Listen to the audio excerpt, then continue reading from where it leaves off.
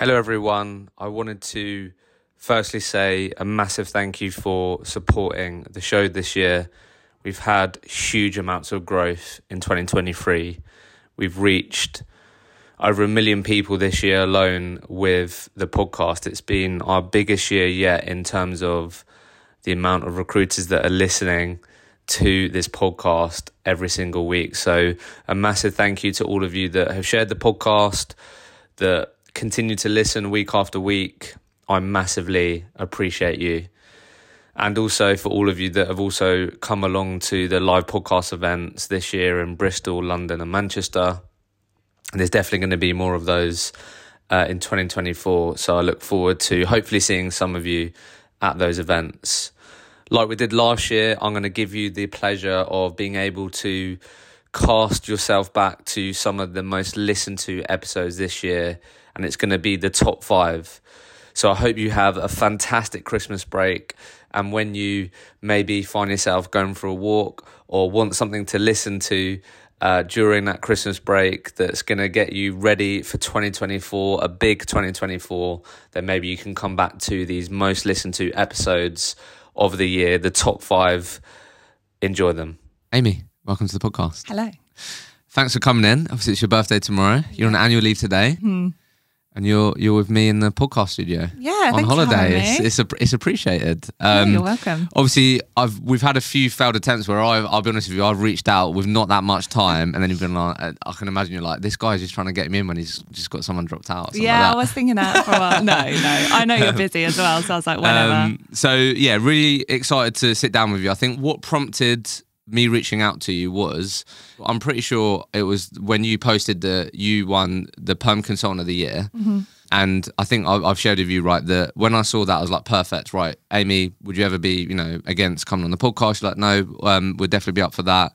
And always try and be proactive because I find it harder to get women on the podcast. I just do. So, anyone that is shouting about their achievements and is female, I'm like, hey, do you want to come on the podcast? Let's chat. Yeah, let's chat, right? Yeah. So what we're going to do today, just to give people some immediate context, so you let me know if I get any of this wrong, but when we prepared for this, obviously you started your recruitment career at Austin Fraser in 2017. And I think you shared with me, you was quite honest with me. He was like, you know what, in those first 3 years, I really found it tough to find, my sweet spot, be as good as I am now. And where you've really found your home is in the last 2 years with Adecco. And that's what we really wanted to focus on today, because you joined that business and you were building a team from scratch. And I think a lot of people have aspirations to do that, build their desk. So we just really today wanted to focus on how you've gone about that and the things that you've learned, right? Yeah. So just to give people context on that. So for the last 2 years, so joined Adecco September 2021. Yeah. And you joined there to build out a market from scratch, which was in the life science space, all perm. All perm, yeah. And obviously previously you did contract. Yeah. Right? So all perm. In your first year you did 255 and you're now in the thick of your second year. In that first year you won 29 clients. 22 of those clients you did more than one placement with. Your average deal size was between 8 to 12 grand. You've only worked in the UK market with this desk. And you're halfway through, the second year and you have goals to hopefully break the 300 grand mark. Yes. And obviously those achievements there was what enabled you to get that Permanent of the Year award at Adecco, right? Yes. Is that across the... Yeah, Adecco split is such a huge business, right? Yeah. There's people all over. But in terms of the London team, you've got a specialism sector, which involves life science, IT, lots of different people across the UK and Ireland as well. But there's certain people that will come into that category. And then if you've done great billings, or you might have different categories such as pulled certain amount of clients, but mine was purely on billings. So yeah, it was spread within a specialisms market in order to break it down. So otherwise you'd have too many people going on the end of year trip. Yeah, true. And that's what it was for. So I was buzzing. It was one amazing. first whole year, got on the trip, which is always a massive goal, right? You want to go out and enjoy yourself. So yeah, it was all around the billings. Athens in Greece. Nice. Yeah, it rained the whole time, but it was still great. So let's start with the £1 million question, which I always like to start with. Amy's perspective on characteristics and traits of a highly successful recruiter in today's market. Okay, I think the first thing I'll always say is be yourself. And I know that sounds so simple, but it's something that loads of people failed to do, I failed to do. I started in sales in working in an estate agency, and then I moved into recruitment. And in a estate agency, I worked in Henley, which is like quite a well-to-do area. There's a lot of posh people there, and I'm so far from that. But my boss was like, right, when people come in, you need to be like, yes, sir, madam. And it didn't work. Like, that's not who I am. That's not how I speak. So I struggled with that, and I started to find my own in that. But then when I moved to recruitment, it was the same. I was trying to put on this persona of, I'm just started out, but I've got to be really good at my job. I've got to know everything. And I didn't. And I was trying to put on this persona, and it wasn't who I was. And I was speaking in a way that was probably a little bit more like posher than I am as well. But people see right through it. So you've got to be yourself. And it was only when I started showing up as myself that I made some really good connections and relationships with clients. Because I think when you are yourself, those relationships that you're going to build, they're authentic. They're going to work with you because they're you. If they're working with you and you're not yourself, those relationships aren't going to last, because at the end of the day, you're not going to meet on certain values. And so be yourself is the most important thing. People will work with you for you. I think as well, you've spoken with loads of recruiters, right? It's still got a bad rep, and it needs to change in that people aren't honest. They're not feeding back. They don't care maybe about people's experience in the process. And I see it all the time on LinkedIn. There's loads of redundancies and people just aren't hearing back from recruiters. One of my friends the other day, he was in a process and the recruiter said he'd call him. Never called him. He chased. They finally called him 3 times after chasing for a job. They said they put him forward and then again never heard back. And it's like, that's too common.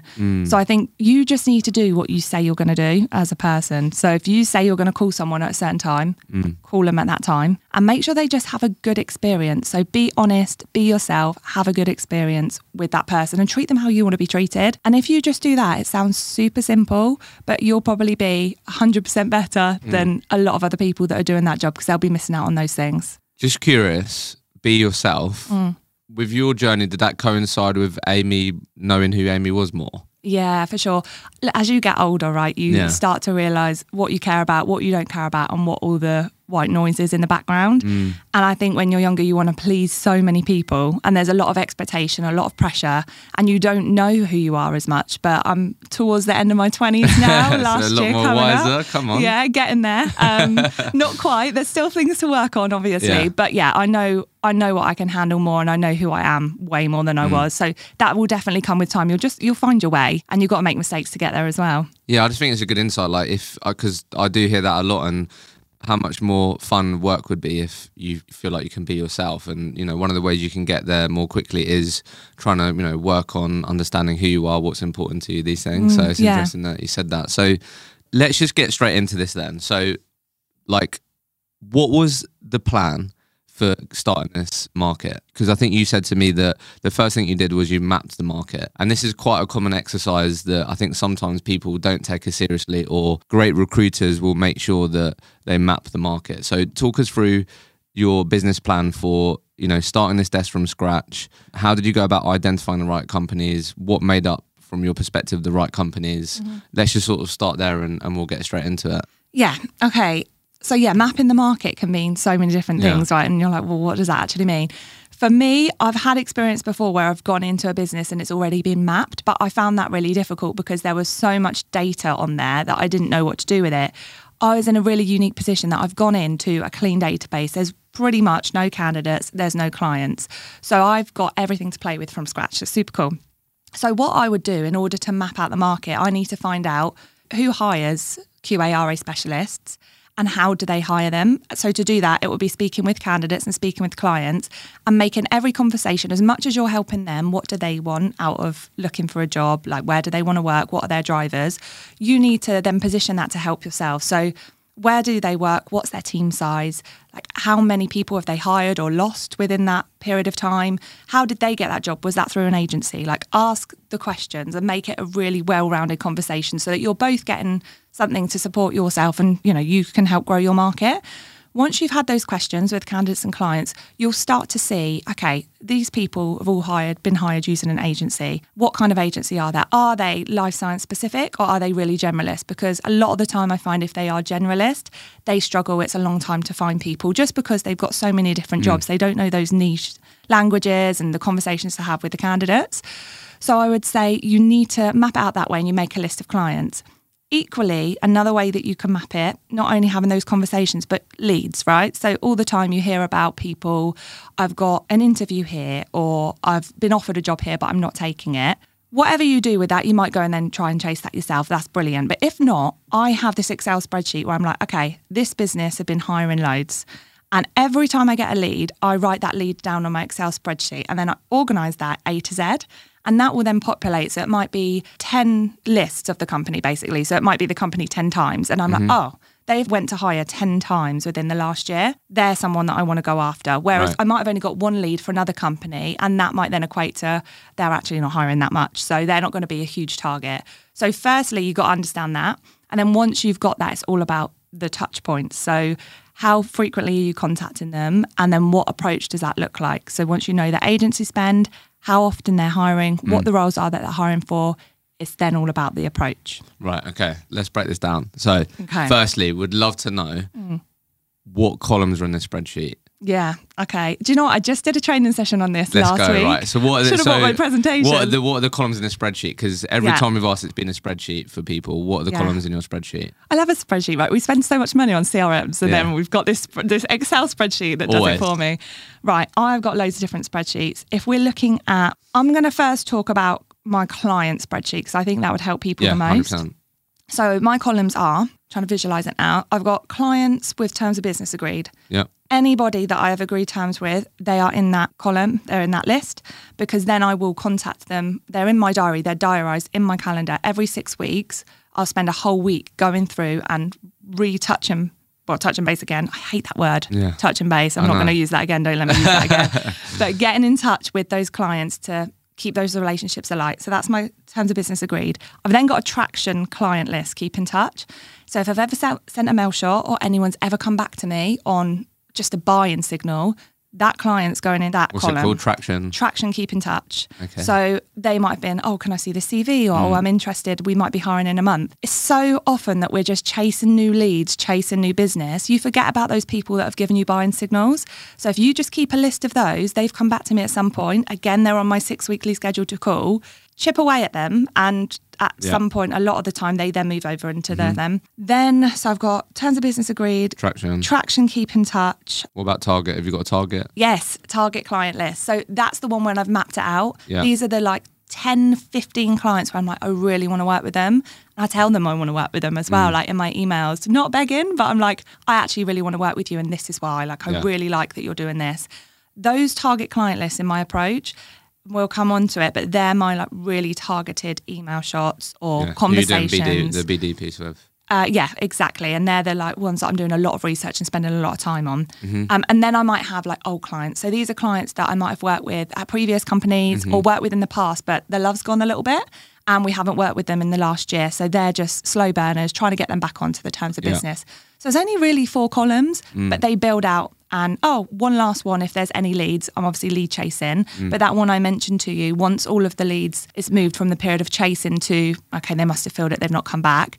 That goes in my lead no response column. Because that's how I build out, right, this business, they've been hiring and looking for 10 people in the last 3 months.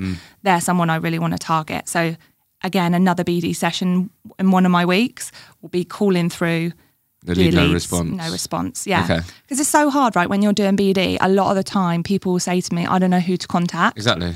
Well, if you've got this spreadsheet, you've already got 5 columns now with people that you can contact and schedule that each week alongside so many other ways to BD. And it just helps take that mental strain off a little bit sometimes. Oh my God, yeah. And I wish I'd had a spreadsheet like that. Yeah. It just makes your BD so much more purposeful. Yeah. Do you know what I mean? And it's a lot more focused, it's a lot more intentional, and it's just smarter. So just to round that out then. Yes. Just to wrap up those columns so everyone understands what those are, right? So we've got, let's just start from the right to the left. So just go back from where we just started, if that's okay. So we've got at the very start then. So at the very start, have we just got leads? Yeah, so the one we just said was the leads where they've not come back. Okay, leads no response. And then we've got what, like leads chasing or active leads? Yeah, I didn't even mention that one, but you have got your active lead chasing as well. That's another column. Okay, lead no response, active leads. And then have we then got old clients that no love anymore, but I worked with them at some point in my life. And you've got a buying signal one. What was it? So that's the clients traction keep in touch list. Yeah. And then you've got your terms of business agreed clients as well. And then you've got your dream client list. And your target client list as well. Okay, cool. Yeah. And they're the companies that you've known by getting information that they're hiring a lot. They're probably spending a lot on agency spend, and there would be a good customer to get in with, right? Yeah, definitely. They tick those boxes. Okay, fair to say that like having a process like that has been fundamental for you to get, acquire those number of clients that you did, and to get the most out of those clients, and to get the most out of your BD activity. This podcast is proudly partnered with OneUp Sales. So before we dive into our topic for the day, let's take a moment to talk about something crucial to any successful recruitment business: engagement. When your recruitment consultants are engaged, they're more productive, more efficient, and simply better at what they do. But how do you boost engagement? Well, that is where OneUp Sales comes into play. This innovative sales performance management platform leverages the power of gamification to make work not just work, but something exciting, competitive, and rewarding. We all know how competitive recruiters are, and it's delving into that, it's tapping into that. So with features like dynamic leaderboards, personalized competitions, and real-time analytics, OneUp Sales helps to motivate your team, pushing them to achieve their best. And with OneUp Sales, you're not just managing your team, you're inspiring them to greater heights. Engage your consultants, empower your business.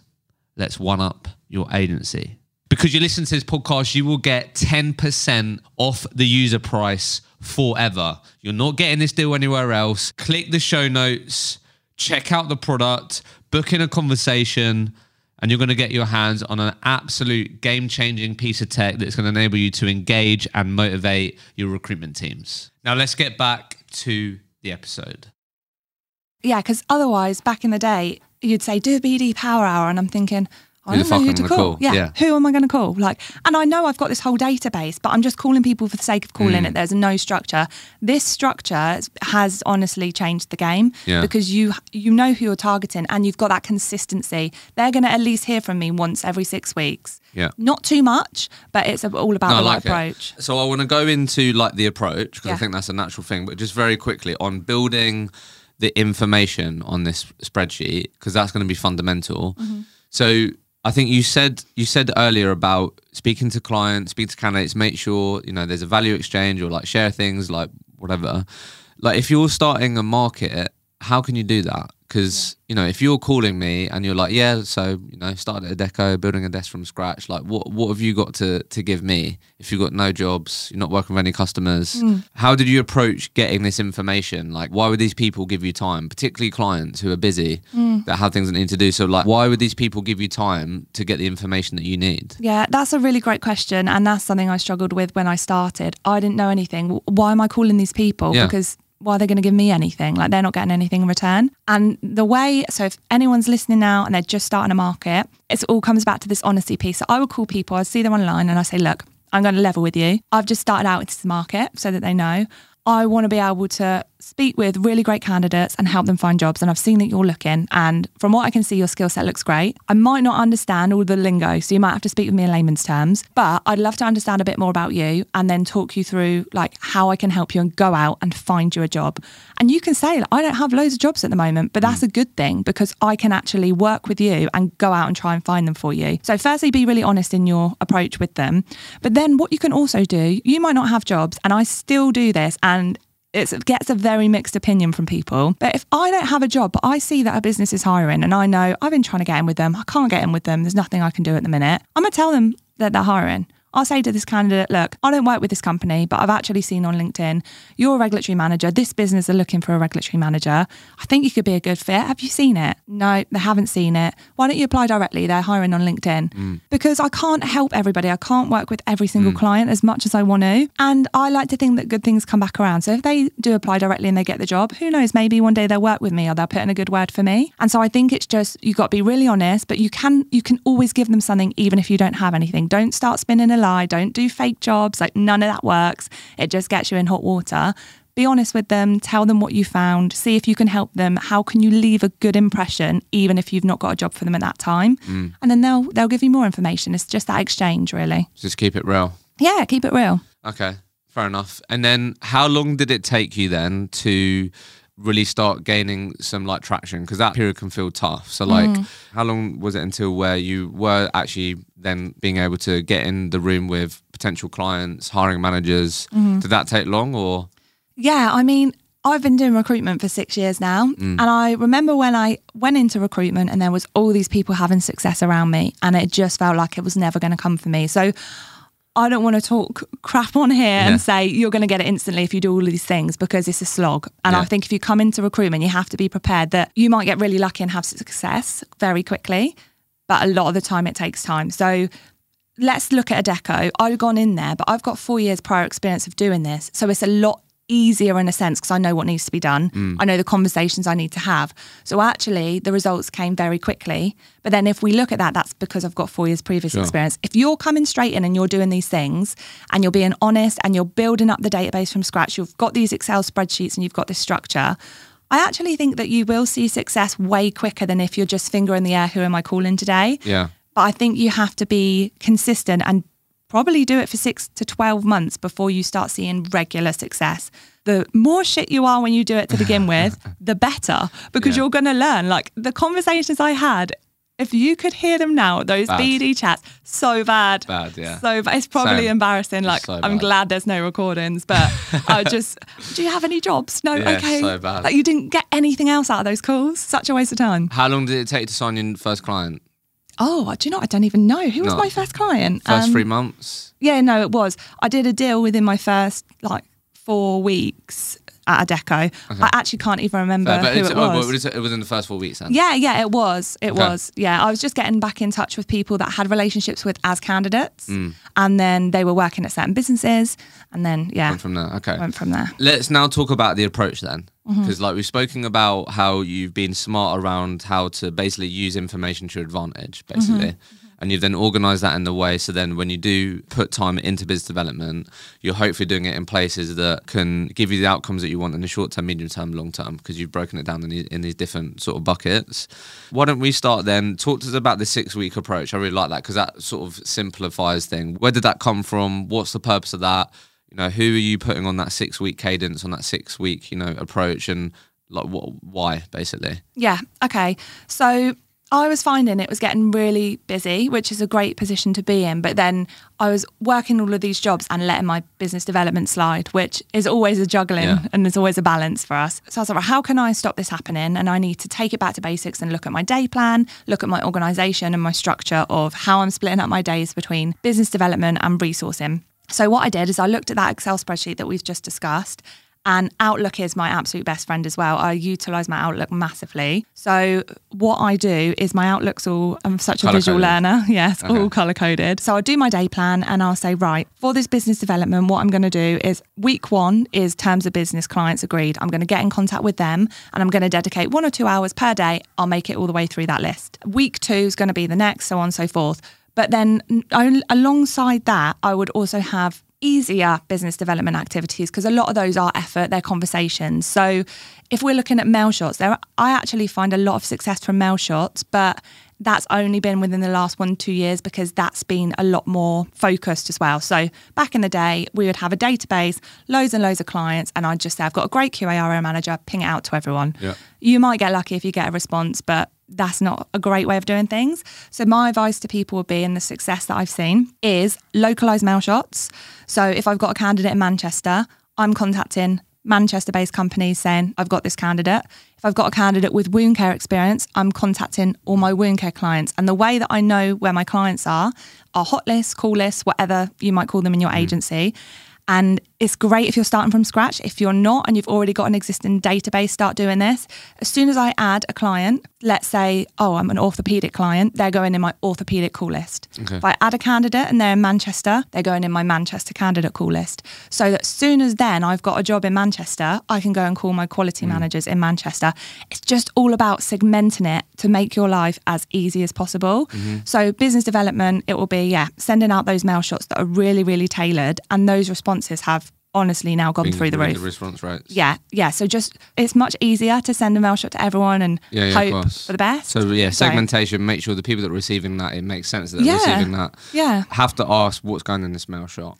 Yeah. A lot of people send mail shots. Like what's your like non-negotiables on the mail shots? Not the answer you want, because it's different each time depending on who it is. But I'll give you one that I sent last week. Actually, it's a bit of a scary title, but you've got to be clickbait, right? Yeah, we know let's this. do it. So I actually did have someone that was made redundant in quality. Okay. So my title was redundancy in QA. And they're probably thinking, holy shit, like everyone's been made redundant. Yeah.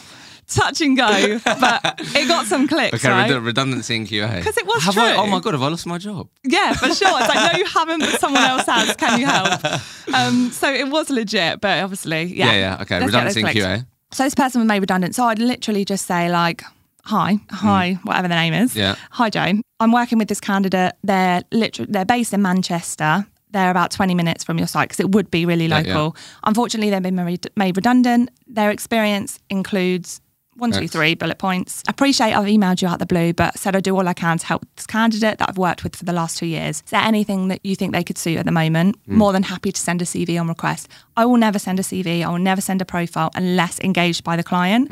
One, GDPR, you just cannot do it with candidates now. It's really shit recruitment. Don't do it. But 2, that means the client needs to come back to you. They don't have visual. The goal of that is to start a conversation. Yeah, you've got to start a conversation and get them on the phone. So that's a really generic one. Nice. And I have done more tailored ones for my target client list as well, which we can dive into as well.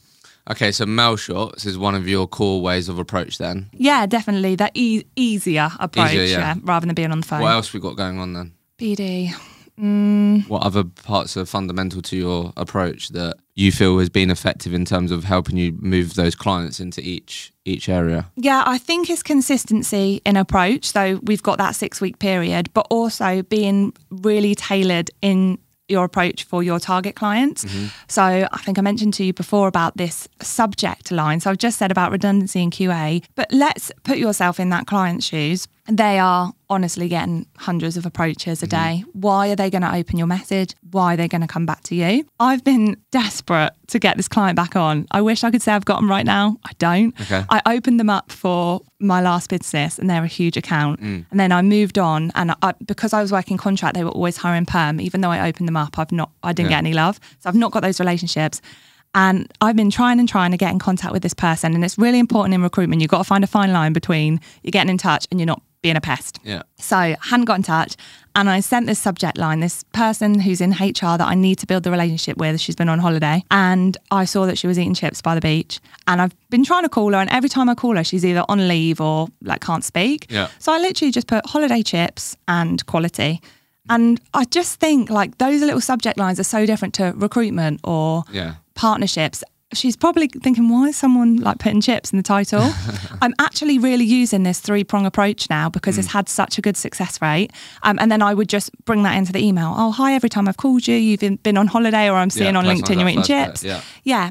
Or again, it's just personalization. So it takes more time. But these target client lists on LinkedIn, there's another client where I met with about 4 years ago, not been back in touch. And then I saw they did a podcast. So I thought, right, I'm going to be different. I'm going to listen to this podcast. And there was a transcript. So I took some information from it.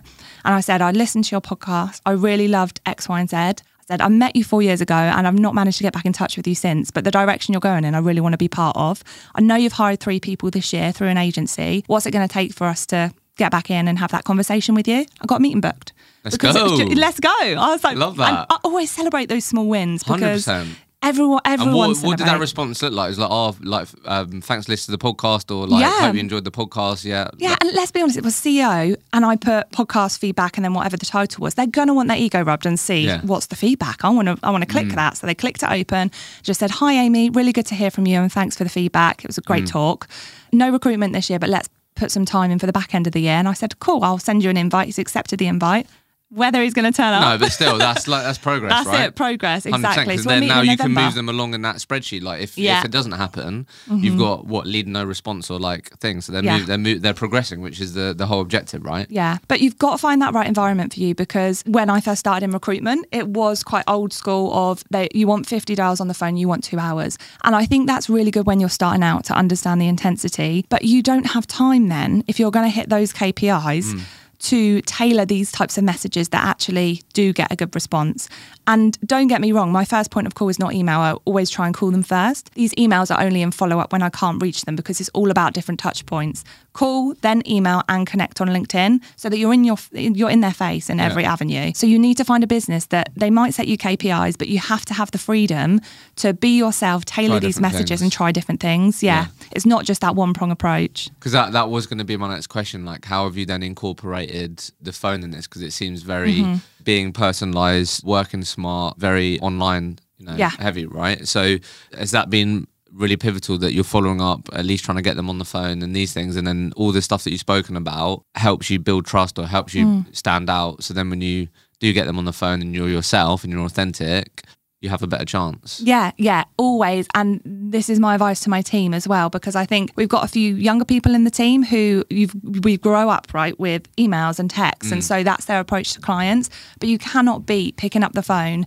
getting your personality across and having those conversations. So I know I've spoken a lot about emails and lists, but I will always recommend you call them first, leave a voicemail. So I'm going to pop you some information on an email. You then make sure you send them that email, and you'll say on the email, I'm going to connect with you on LinkedIn, and then you do that. So there's 3 different things there that they've had from you in the space of an hour. Love that. Okay. I think the natural progression of this then, because I know we're going deep in the BD stuff, but I know this is what I love. I feel BD like now. I love it. I used to hate it, but now I love it. I feel like I found my flow. So why? Let's just talk about that, because people will relate to what you just said. I hate BD. What's changed is obviously part of it. Obviously, you shared with me a big part of you enjoying recruitment again was being in an environment that encouraged you to be yourself or gave you more autonomy. That's obviously part of it. But why do you now feel like that? This podcast is proudly sponsored by Vincere. Now, what I wanted to ask all of you today is the following. Is your recruitment CRM efficient? Is it helping or hindering your business development efforts? Here are the 3 biggest signs that your CRM is dragging you down. 1, data's missing, scattered information and unsearchable candidates. 2, user adoption. No one likes using the system, or worst, aren't using it at all. 3, accessibility. Your consultants are having a hard time locating the data, and only a few know how the system works. If your CRM is not delivering value, don't settle. Your database is your biggest lever for growth. And because you listen to this episode, you will get 10% off the user price for Vincere forever, for life, exclusively for all of you that listen to this podcast. So if you haven't already considered Vincere, your CRM, if you feel like your CRM is letting you down, particularly in the time of need right now in acquiring clients, use the link in the show notes, get a discovery call booked in, and see if it could be a good fit for your business. Now let's get back to the episode. Firstly, when you first start, you'll be shit scared of doing BD. Yeah. It's normal. Everyone is. Yeah. I was. But also, you won't believe in yourself. Like, self-belief is huge. So I wouldn't even put myself in the position for success, because I would think, I can't call that CEO. He's going to think, why are you contacting me? I can't email them. I can't take time out of their day. Yes, you can. Like, you are actually trying to do them a favour. So the sooner I realised all they're going to say is no. Sometimes very, very rarely you'll get someone that swears at you. That's on them. They're having a bad day. Okay, move on. But you do we always hear the word resilience, and you do build that over time. The more rejection you get, the less you care about it. So firstly, if you're starting out in recruitment, I know it's scary. Just get on the phone and do it and you'll hate it. But you have to just do it and find your flow. And then I think the reason I do enjoy it more is because that's, firstly, it has come with a bit more success, because you're like, oh, do you know what? I can do this. I can get this right. And you see the success. So that's that reward loop. But also just because I'm doing it in my own way. I had no structure when I was doing BD. It was finger in the air, do a BD power hour. Oh my God, who am I going to call? Never, only getting voicemails or getting rejected. But now I pre-plan it. I have my Excel spreadsheet. I know what I'm going to say. I know what my selling's going to be that week. And so it's much easier because I know what I'm going to do and you'll get better results. So just try and have that structured approach. And I promise you that is going to make your life easier. Works for you. Get that system that works for you. It might not look like mine, but find out what works for you and go with it. So I think what would sort of be good to naturally talk about here then would be, we've got this approach, we've built our system. Obviously, part of your success has been that you've done work repeatedly with customers rather than it all just being like spot business, right? Yeah. So what's been fundamental there? I feel like sometimes, obviously, one, you're going to have to deliver on, finding people, getting them great people. But also then, what has Amy done to really deliver a great experience, which I know that you care about? What are you doing on job qualification that may be a bit different? When you do agree terms and you start working with these companies, what are you doing that you feel like has had a real impact in them going, you know what, they found us, Amy found us the great person, but she also did this and we absolutely love that. Do you know what I mean? Yeah. What else have you done, do you think, that's really impacted you having repeat clients and repeat business? I've got so many thoughts going through my head at the moment, and like so many examples of when I've done it right but also done it wrong and lost business. And I think when I've lost business, there's been a lot of learns from that. So I'll probably touch on a few of those points as well. Repeat business, first and foremost. I would say one of my clients the other day, they called me with a job and I asked them, I was like, can I ask why you're using me again? Like, not in a shocked way, but like, it's just good to know what's working. He says, when I send him CVs, I do an overview of why they're good, but I also say where their weaknesses might be. I think a lot of the time in sales, we want that deal, we want that person to get the job. We're like, they're so good because of this and this. But then it overlooks when they might fall short on a few things. So why not tackle that up front? So I'll say they might be a little bit weak on the personality, maybe a bit too timid for what you need. So test them on that in the interview. And they love that transparency because I'm really being a partner. Yeah, I'm trying to sell this candidate. I want them to get the job. But equally, I really want them to be the right fit. So I'll say where they might fall short so they can test them a bit. Also, these job spec calls, if they're not going to give me the time of day for a job spec call, I'm in a position now, I'm not going to work that job. And in the past, if someone was like, oh, can you just send CVs? Probably would have done it because I was early on in my recruitment career. I wanted the deal, like I wanted a new client on. But unfortunately, you will realise they're the clients that you're not going to do the deals with. They're going to be a nightmare to work with. So get a job on, someone wants to work with me and I'm a minimum an hour like booking that call out for. And that call, all right now, I love structure. Even though I've done it for so many years, I've got my list of questions that I'm asking them so I don't fall short, I don't forget. So we'll talk through what's the job look like, soft skills, projects they're going to be working on, all these things that I can really then paint a picture of the candidate and get them excited. I don't care about the job description, that's great, but it doesn't tell the picture. Whenever I've seen a job description, I'm not excited about it. I'm excited about what can I get my teeth stuck into. But at the end of that call, a lot of the time, back in the day, I'd have been like, okay, brilliant, I'll get your CVs when I'll get your CVs. And we'll catch up then, leave it with me. But then how do you know when you're next going to speak to them? Have you locked them down on feedback? Have you agreed SLAs? I want this as a partnership, so I'm going to respect you, put loads of time into this and get you CVs, but I need that respect back and I need us to have agreements of CV feedback, catch-up points, and so I can be really open with the candidate and they have a good experience. I feel like an extension of my clients when I work with them. And I know how small the medical market is and a lot of other markets, they need to have that good rep about candidate experience. And that's what I'm delivering. So I will say at the end of the meeting, what works really well for a lot of my clients is if we put in a weekly catch-up call, 10, 15 minutes over Teams, over the phone, whatever works for you, I can then be really transparent in what the feedback is from the market, whether people are happy with the salary, location, anything we might need to flex on. And we can have that as a touch point that if I don't hear from you at all, I know at that point I'm getting CV feedback and we're moving things along. Hopefully I will hear from them before, and I normally do, but we know when we're catching up. It's then a very good indicator. If the client misses that one time, second time, they're not committed. You put that job on the back burner and you email them and you say, I've not managed to catch up with you. We set this in place. This is what we agreed from the outset. I really want to support you and work this job, but I'm sure you can appreciate I need to work with clients who are ready to go. Let me know when you're ready. We can pick this back up. It's not being scared to call your clients out. Like you are giving them your time. You're good at what you do. You've got to hold them accountable, but you then have to deliver as well. So I think those things have been really good because then the clients I'm working with are like, okay, she's a partner of mine. I got to treat her that way. We treat them the same. And then they want to work with you again because you're just honest. You do what you say you're going to do. You hold them accountable as well as them you. I think those are the best. That's been fundamental. Closing those meetings after you've done a job spec, agreeing the next steps. Because then you're not a recruiter, you're a consultant. And I think that's a really massive difference as you are in the industry a lot more. Recruiters are quite transactional. You get a job, you place it, on to the next. Consultants you are working with your clients, you get the best results. You sometimes have to have uncomfortable conversations, but they're going to value and respect that more and come back to you again when they need help. And that's the big shift. I love that. What other service level agreements do you agree? Do you say like typically what my clients work to is if I send over a CV, I'd expect feedback within 48 hours? Yeah. Like, is it what other things do you agree with them?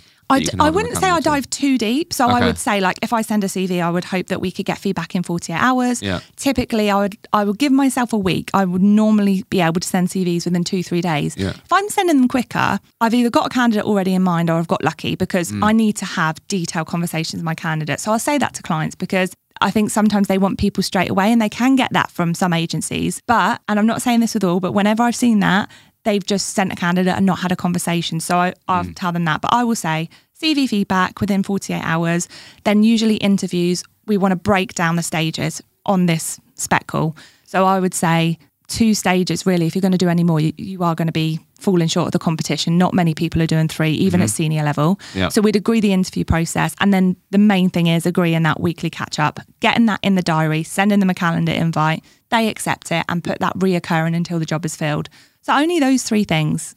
And that's simple, yeah. I don't know if you agree with this, but I feel like what that also enables you to do, which a lot of recruiters I feel like fail to do when they're not being as much of a consultant, is you then have an opportunity every week to showcase the work that you're doing. Yeah. Because if Amy back in the day was like, yeah, I'll get you CVs, you don't speak for 5-6 days because you haven't been able to, it's taken a little while, they might be thinking, what the fuck's Amy What's up to? she doing? Like, what's she doing, right? Yeah. But every week you're going, so look, this week I've managed to speak to this amount of people. So far, actually, the feedback on your brand has actually been really positive. These are some of the reasons why. However, you know, we mentioned about this role and I said to you that it might actually be a bit difficult to get some of that experience because of the pay bracket. I am getting that sort of pushback. And like, do you know what I mean? Like you can have all those things. It's a 10-15 minute call every week and you're going to be able to showcase what you're doing. I had that just this week. We're looking for a role for one of my key clients at the moment and they are paying 45 grand. And it's a really hard location to find people. And I said from the outset, it's going to be really difficult. I think you're going to have to go away and get higher salary. We've got it up now 2 weeks later with that feedback. We've got them 4 CVs, but they haven't got the experience that they need on the management piece.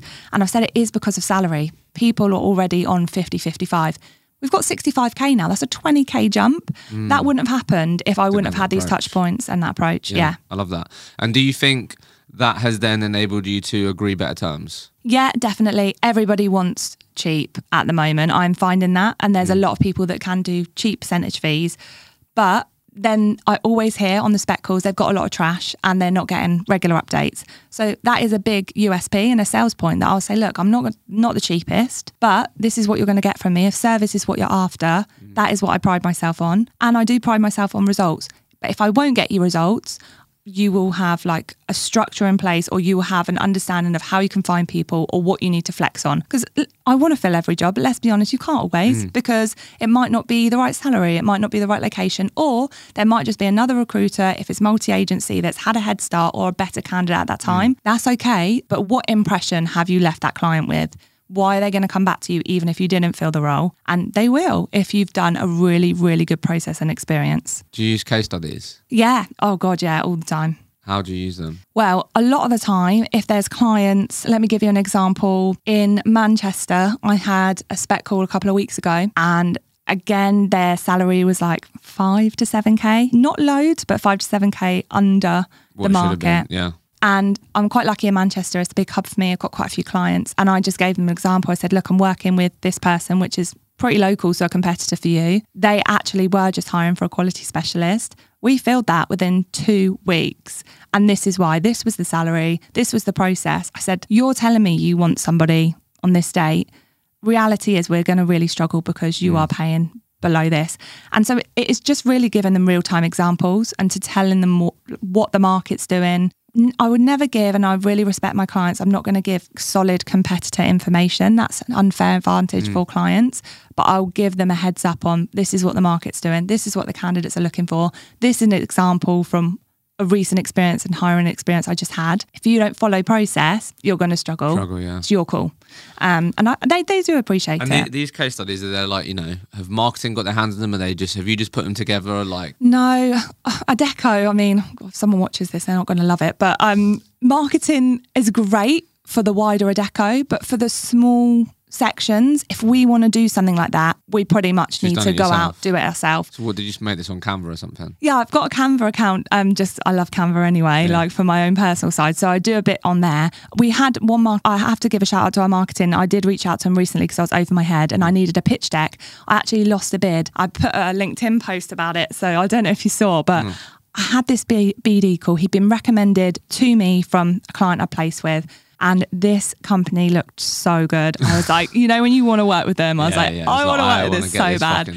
And we were vibing, like we had such a good spec call, so much information. But you always, even at this level, like you have to see, right, what did I do wrong? And there was a few things. One, he wasn't the sole person that could make the decision. There was a board decision and I'd only met with him. And you didn't know that or didn't know that? Didn't know that. Okay, yeah. Didn't ask that question. I just assumed. My bad. Like when you last worked with an agency, who was involved in making that decision? Exactly. So I slipped up there, like I'll hold my hands up. And 2, I thought we had a really good experience. I sent over our terms. I agreed the next touch point to find out who he was going to work with. I asked what it would take to decide who'd work with, ask all of that. But the person that got the job, they sent over a pitch deck. So they sent over our terms and this is then how we're going to work that role. Ooh. So cool, right? So I when I was told and heartbroken that I didn't get the job because I'd already written up like the LinkedIn, I was manifesting it. I was like, this is the job. I'm so excited to be working it. Then on the next day, when you haven't got it, I was like, right, where did I go wrong? Because I thought we had a good. Well, firstly, good call. Great fucking question that you asked that. For sure. Yeah, I need to know. Like, I take these things personally. I'm competitive with myself. It's like, where did I go wrong? And he said, look, really like you, but this other business sent over a pitch deck exactly breaking down who they were going to contact, how they were going to work our role. I presented that to the board versus a conversation we had and they were like, let's go with these people. I said, okay, maybe I should have asked for it, but I didn't. I just said, okay, so pitch deck's what it might have taken. He said, yeah. I said, really appreciate that. So I went to our marketing team and I was like, I lost out on business because I don't have a pitch deck. I need to sit down with you and make one. And I've now made a pitch deck. So anytime if I'm up against another agency, I'm following up and sending that. So that's been a learn for me, but it's now a competitive edge that I can do. I love that. That's been a game changer in my sales process. I've spoken about it a few times now, but that is such a great asset. Yeah. Because why would you not have something that visually supports like the way that you work? Yeah. And imagine, particularly in those scenarios where he then had to go into a board meeting and go, well, I met this really great recruiter, Amy, she's come recommended. This is her background. This is what she's going to do. And like, they basically just have to rely on his words. Exactly. And then I go on, and then I spoke to this other person who's got similar experience to Amy, actually. And then I can also show you, what they're going to do from the moment that we sign terms with them. Yeah. Like you probably would have done the exact same thing that they did, but he could walk into that meeting with a visual asset that he can then use to sort of get the sign off on that. Yeah, exactly. So that's a great tool that you'll now have, which again, it just levels up the experience before they've even agreed terms with you, before they've even started working with you. Yeah, and I think it's a big learn for me because it just goes to show from those negative experiences and those rejections, what can you learn to improve next time? I really was hoping I was going to get that and it hurt, but I can't dwell on that. I'm like, right, where did I go wrong? Yeah. Let's go again. And you have to have that mentality. You can't dwell on it. You have to just go again. And then quick one, what are the headings on that pitch deck? So what have you now put into it if you didn't have one before? What have you put into it that you think is worthwhile putting into it? Yeah, it'd be good to get your feedback on this after as well to see if I've missed anything. So we've got the overview. So I put the client name and my name and then the date that we spoke and then do a brief spec overview. So my understanding of the role, like a recap what I've learned. Yeah, brief recap. Then it will be the process I'd follow. So we do specification call, then candidate qualifications, CV submissions, interviews, just that timeline of events. Yeah.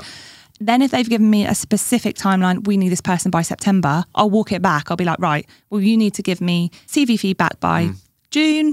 Interviews, last interviews need to be this date in July, offer this date for them to start then. So it's like, you need to meet these SLAs.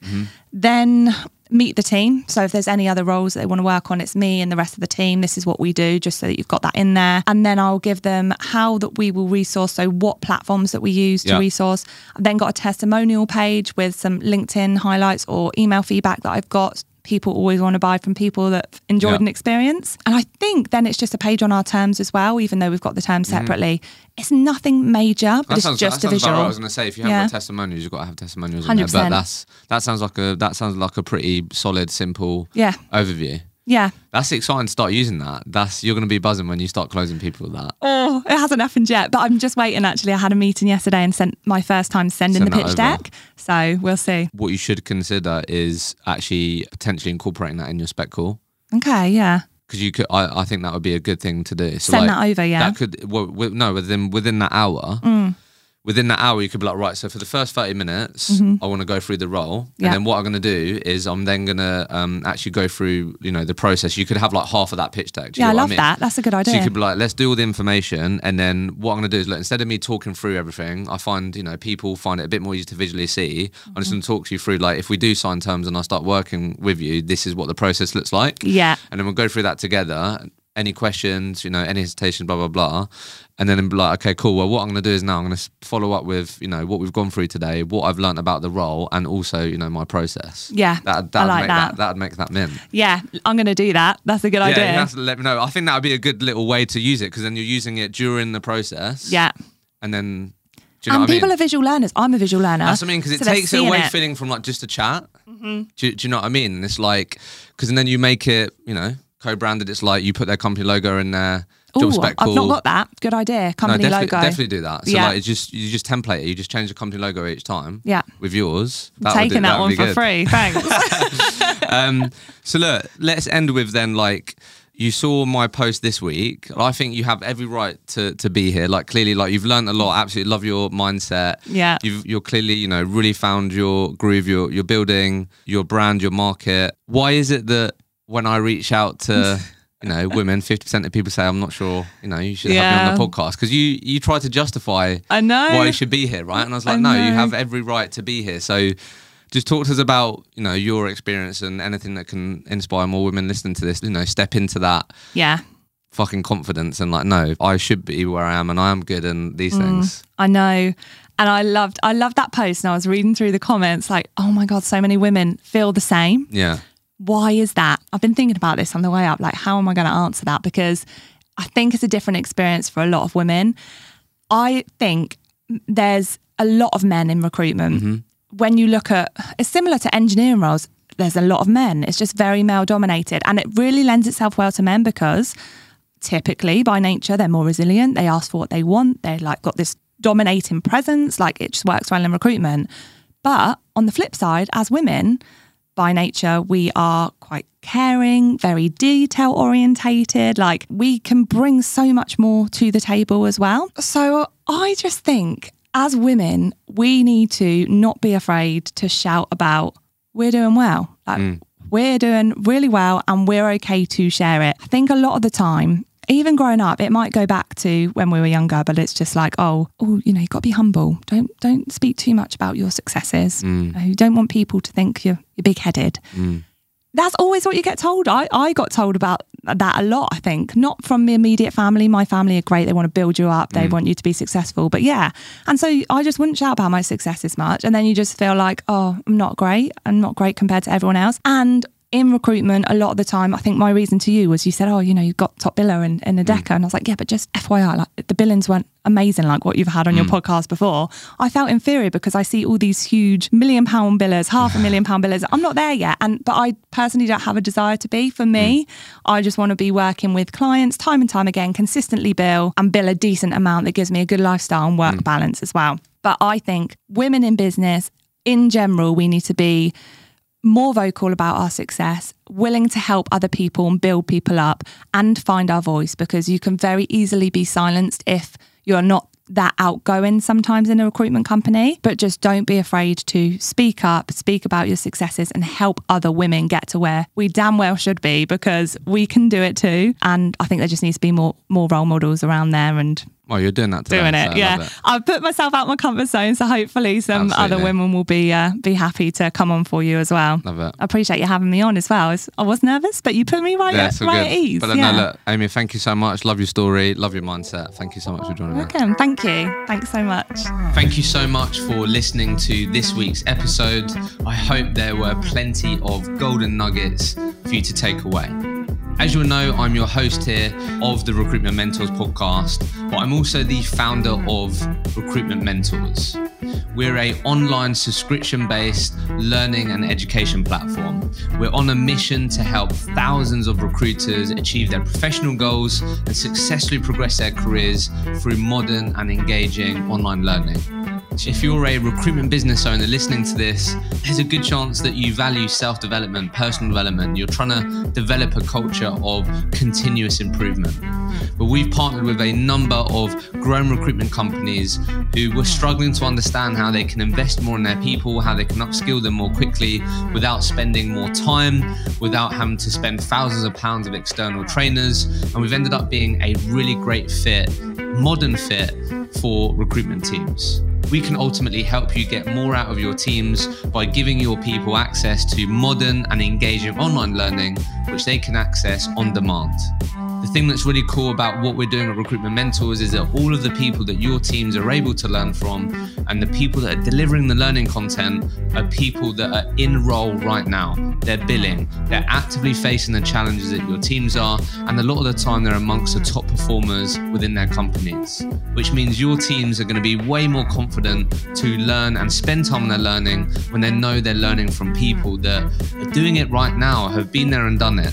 There's nothing worse than feeling like training is not relevant and not current.